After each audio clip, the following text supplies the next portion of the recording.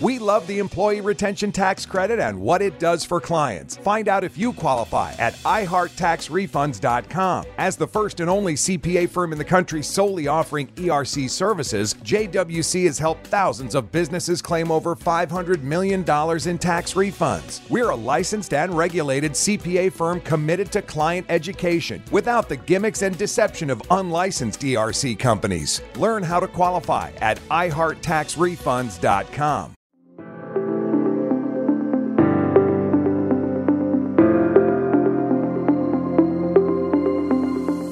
Welcome to the GritDaily Startup. I'm your host, Sebastian Rusk, and this is a podcast about what goes on behind the scenes at startups. The good, the bad, and the gritty. Let's dive in.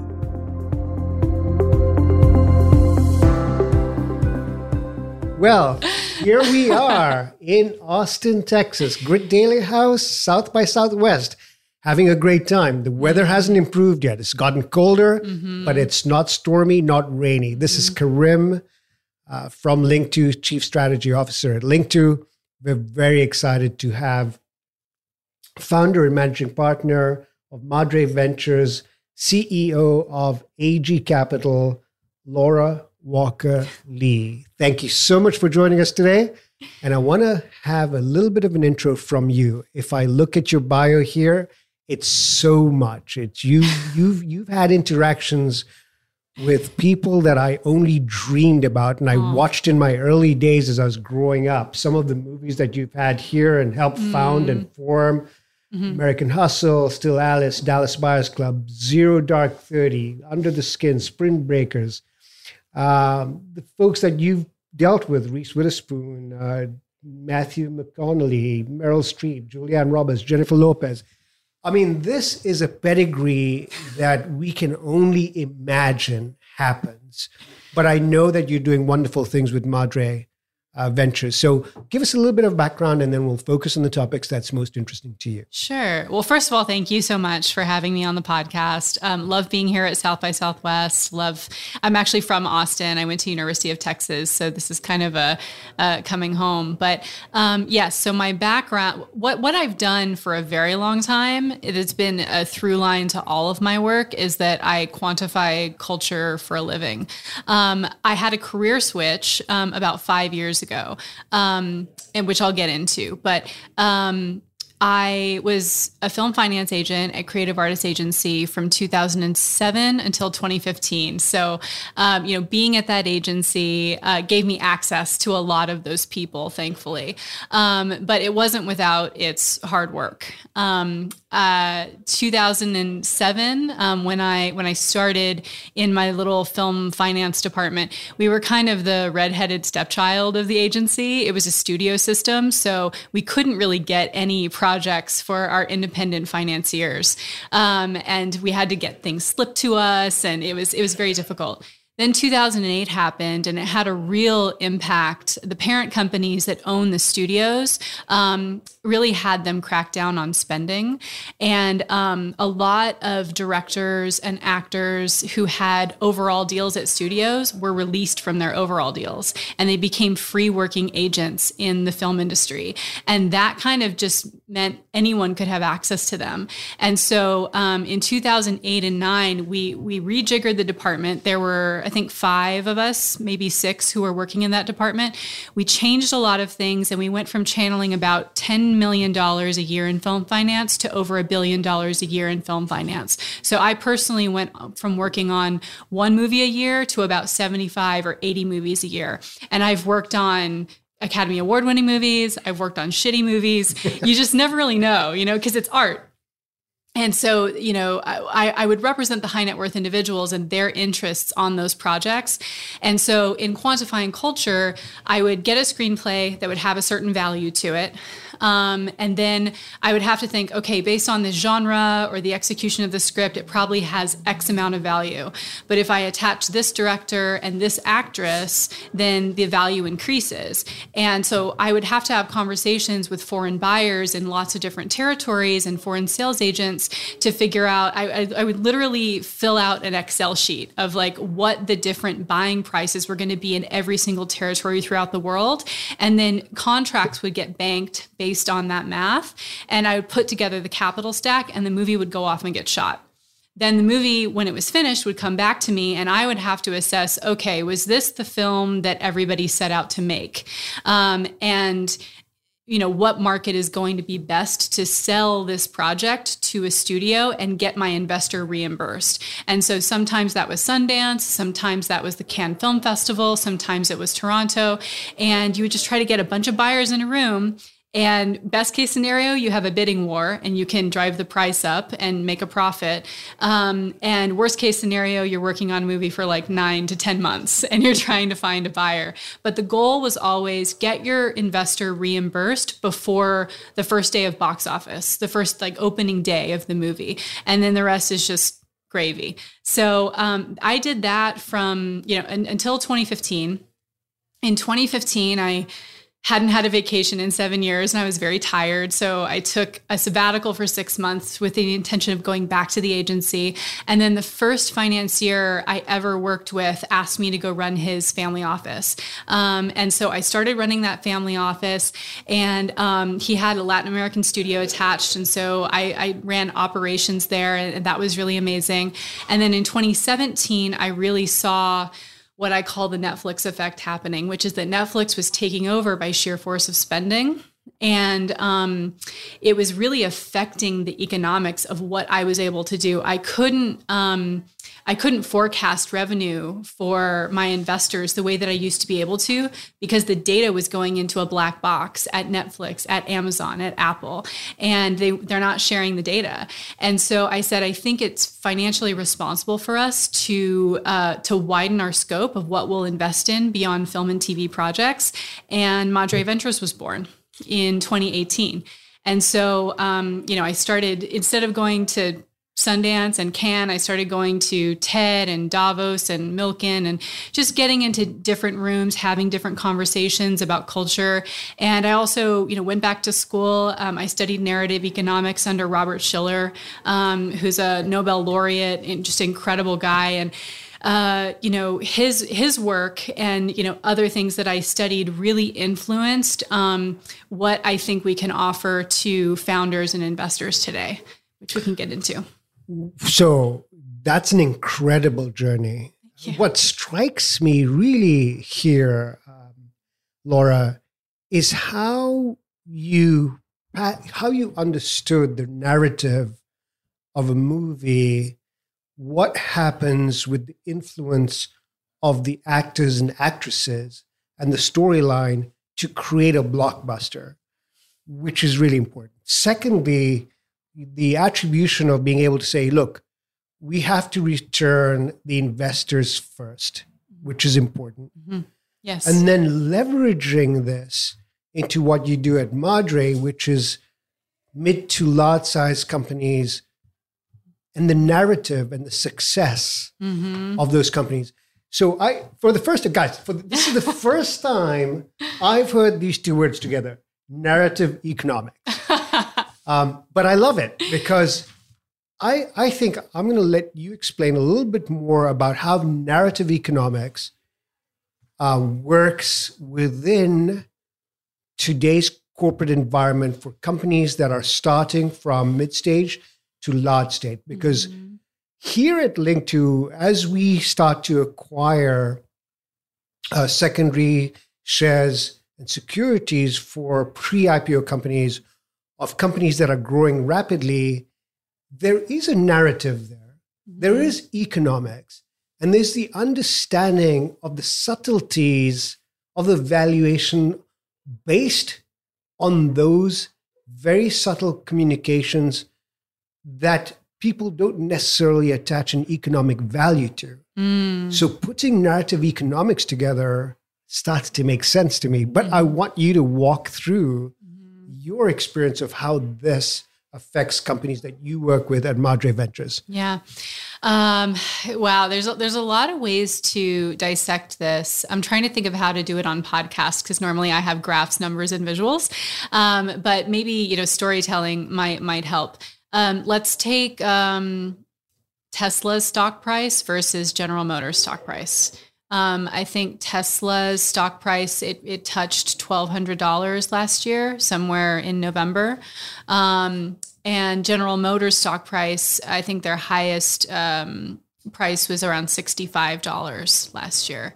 GM is doing a lot more actually for the revolution of cars and clean energy than Tesla is, but their story is very different. And I think that I'm all about outcomes over optics, which is why I tie my practice to data. But that is just a very highly visible, obvious example of how people think about Elon Musk, what it says about them as an investor if they are a shareholder in Tesla. They don't have the same pride as they do if, GM was in their portfolio. And some of that is inexplicable, but, it's an obvious example that narratives are just really important when it comes to these considerations. I don't think these practices should be split, economics and, psychology, because, at the end of the day, these decisions are being made by individuals on a micro level, and it's adding up to something very macro. I don't know if that answers part of your question. No, it actually does answer my question to a large extent, but I want to ask you a further question. Now, this may be a little bit itchy, and feel free to say no. Okay. But let's look at that. It's all about the narrative of Musk and the narrative of GM and what happens and how you create a fan base around that. And that sort of goes around the whole idea of coins as well. And there's a narrative around the coins, whether it's Dodge or Shiba Inu, where we don't know what the underlying utility is, but they've got a fan base because of whatever narrative they have. But if we look at the current market today, the current public market that we see today, and we see the resilience of meme stocks like GameStop, for example. The underlying value of that has been said to be like $5 a share, and that's been standard based on their price earnings and based on their value. But it's been trading over $100, $150, $200 for the last year. What is that narrative? What's the story behind these kinds of stocks? Well, you're touching on an obsession of mine. So GameStop, I figured out who Keith Gill was before his identity was revealed. And I flew to Boston right as this stuff was happening, end of January, beginning of February, because I really thought that he, not meaning to accidentally, became a figurehead, especially at that point, of a movement and the narrative of what was happening with GameStop. I won't dedicate this podcast to GameStop, but what I will say is that I think the underlying fundamentals of that company are forward-looking, so much more solid than, say, AMC. And I think that any company that I work with has to have solid fundamentals before we can build a narrative around it. Otherwise, I'm just creating vaporware, and that's not responsible. So I was taken aback a little bit because I follow GameStop every day, and it's really a case study that I am working on writing about, because people's feeling about the stock, it's completely decoupled actually from the value of what the company is doing at its center, because it's not about GameStop per se. It's about dismantling a system and making change. And so people are just so much more interested in that story than they are GameStop itself. But I do think GameStop has made amazing strides in the last 9 months in terms of who they've hired, what they intend to do, and I'm excited about it. Well, which brings up a really interesting point, right? Is if you look today at the public markets, complete utter meltdown in terms of valuations. Companies that were trading as high as $200, as an example, now trading at $30 or sub $40. That has dropped their valuation completely. Yes, we understand their economic reasons why this happens, whether it's the political situation, whether it's inflation, Fed, liquidity.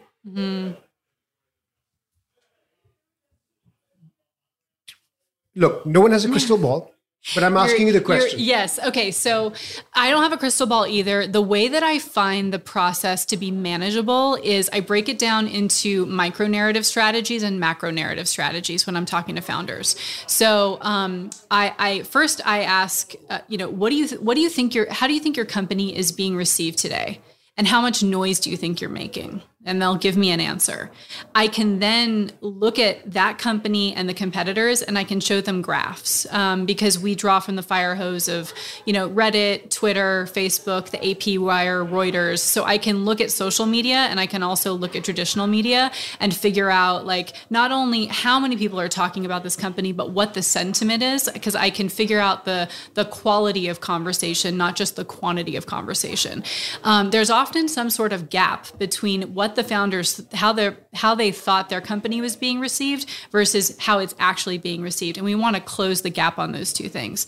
The other thing that I do is that you're right, I can't tell things 10 years in the future, but I really try to look at the founders' KPIs. Are you trying to raise for a Series B or a Series C? Are you trying to IPO? What is that event that's going to make your investors very happy? And we work backwards from that event. So I'll give you a couple of examples. Last year, we worked with a fusion energy company, and their KPIs have to do with getting government contracts. So I know that this is not a B2C play. At least not yet, because we'll probably go, government contracts, then B2B, then B2C. So I don't need to worry about consumers right now in terms of audience. I need to really think about, I introduced them to a PR firm out of Washington who also have lobbyists attached. And that's really important in terms of getting money from the Environmental Protection Agency and the fire hose that has been opened in terms of clean energy. So that's going to get them to, a really great liquidity event for their investors. And so Washington, D.C. is currently their audience, and then they will eventually go somewhere else. And I will move the strategy with them. I also worked with a platform, an Oculus platform that's like a mindful meditation platform. And their goal was to capture first-time meditators, get them to buy Oculus headsets, and really just get used to meditating. And so that was a B2C play. And so that was very different. The exercise there was instead of, introducing them to law firms and PR firms and business development contracts, it was who can we cast for the voice of the universe or the voice of life for this platform. So we cast Neil deGrasse Tyson for the voice of the universe because he's already kind of the voice of the universe. And we're doing different partnerships with people who already have audience so that we can continue to fan out to consumers and make them aware of this product. And, I have different platforms that I use to be able to look at the legitimacy of social media accounts based on their engagement. And I can figure out who's buying followers versus who has real engagement so that those marketing dollars to those influencers or those authenticators are packing as much punch as possible. So that's like the micro narrative strategy when I'm working with founders. And I'm really just trying to get them to their next event, and then things will change. And that changes because culture is fluid, right? Sure. I have a friend who they financed a movie, and there was an actor who was caught up in the Me Too event, and they made the very bold decision that even though they had shot the whole movie, they recast that person as another actor and shot those 5 or 6 scenes that this actor was in, because they knew that the macro narrative strategy of the Me Too movement was going to affect the micro strategy of their independent film, and that was the right decision. It cost them, 7 figures to change it, but no one would have gone to go see the movie in protest to the Me Too movement if they hadn't made that change. And so I thought that was a very brave decision. So I think that, you really have to culture, I'm performing a surgical strike sometimes when it comes to packaging solutions together. And I'm always like trying to read the headwinds and tailwinds of macro narrative economics as, a backdrop to whatever a founder is trying to do. That's fascinating. So the other question here, though, is, as we continue here at our company, Linqto, to look for breakout companies that are going to go from growth stage to hyper growth stage, culture is important. The narrative is important. Really, when do founders and teams realize that this is important to them? And given the amount of, once you introduce them to a story, do you actually see behavioral change that changes the direction of the company? The earlier stage, the more flexible and receptive, the larger the company.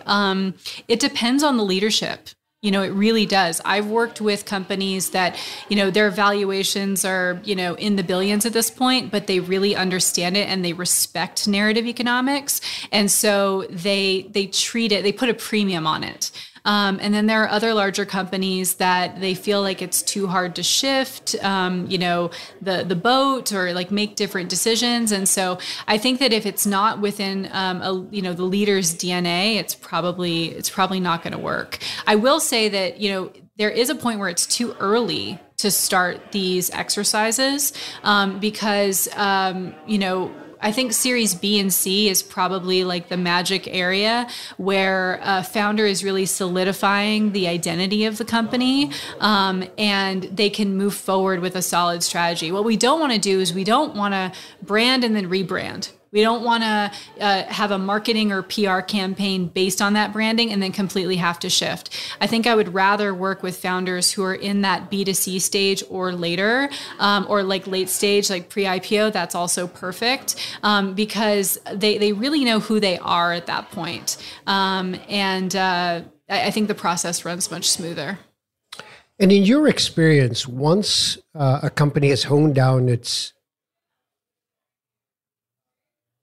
narrative economics or economic narrative, once someone realizes that, have you done some sampling of folks, let's say similar stage companies, similar environments, similar demographics? What is the compression in time for growth between someone who embraces narrative economics and someone who doesn't? Well, I'm still measuring from internal KPIs. So I'm not like looking for external validation per se. I want to make sure that everything we do is getting a founder to either raise more capital in future rounds or, to have a successful IPO at the price that's been set. And so like all those things we can control also. So I think if we anchor ourselves to that, we're not like flailing in the wind because of, things that are happening externally.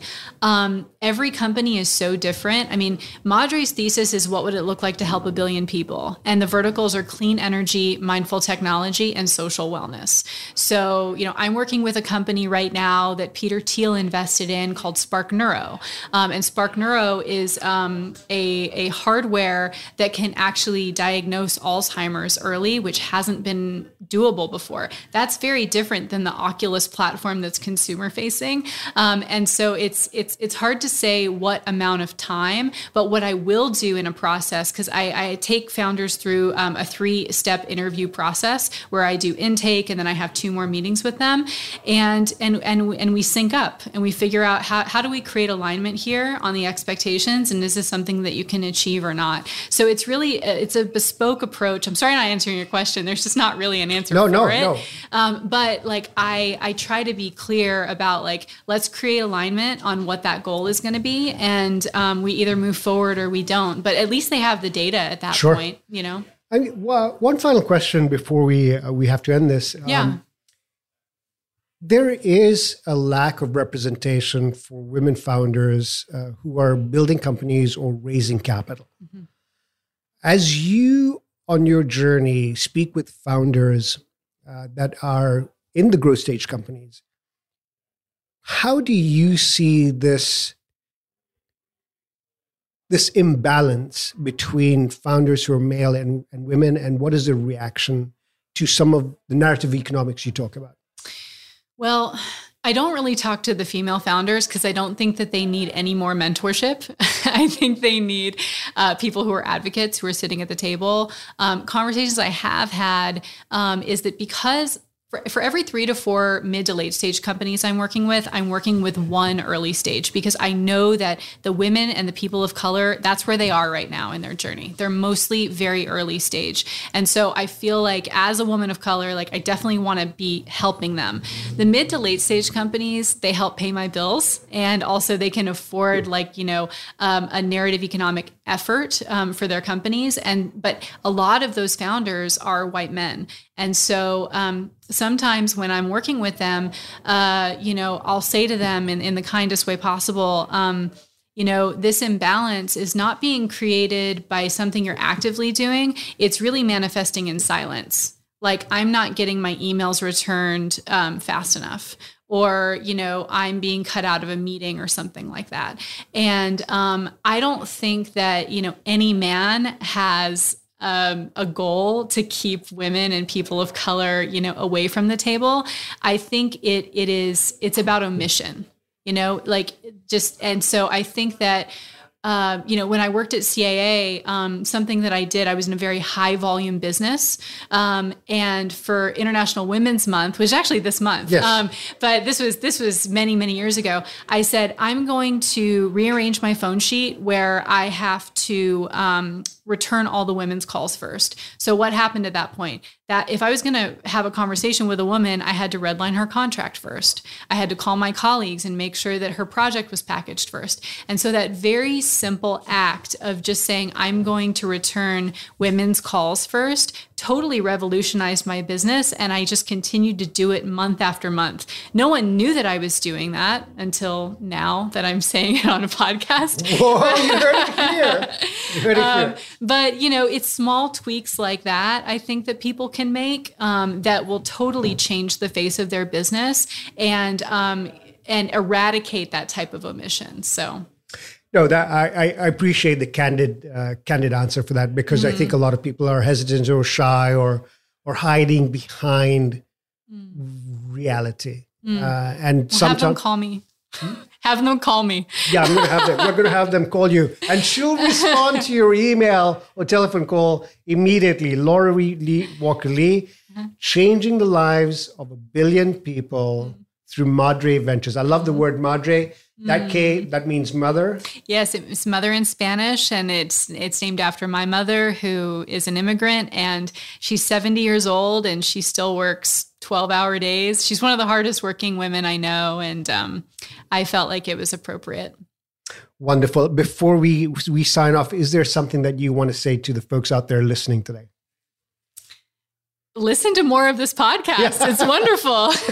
Listen to it twice or 3 times. I think there's a lot to unpack it. Sure, we got down a little bit down some of those spots. There's a lot more. Take a look at Laura Walker-Lee. The company is Madre Ventures, MADRE Ventures. They're doing things wonderfully. They want to change 1 billion lives. Empower that to happen. It has been an absolute pleasure speaking with you today. And hopefully we will have you again at maybe at the Global Investor Conference or a next Linqto Learn event. We would love to have it. Would love that. Thank you so much for the invitations. Thank you so much. Thanks.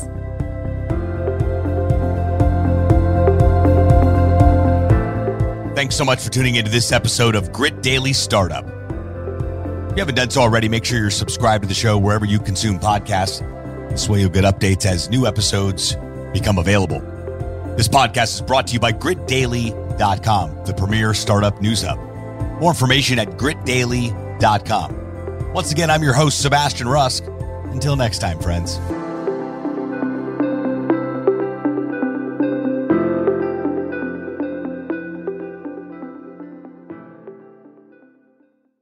Head into your local Safeway for great spring savings throughout the store. This week at Safeway, get yellow peaches or nectarines for the member price of $1.88 per pound. Also this week at Safeway, value packs of Signature Farms chicken drumsticks, thighs, leg quarters, or picnic packs are buy one, get one free. Plus, get value packs of USDA choice boneless beef top sirloin steak for the member price of $4.99 per pound. Visit Safeway.com, download the Safeway for You app, or head in store to find more great deals at Safeway.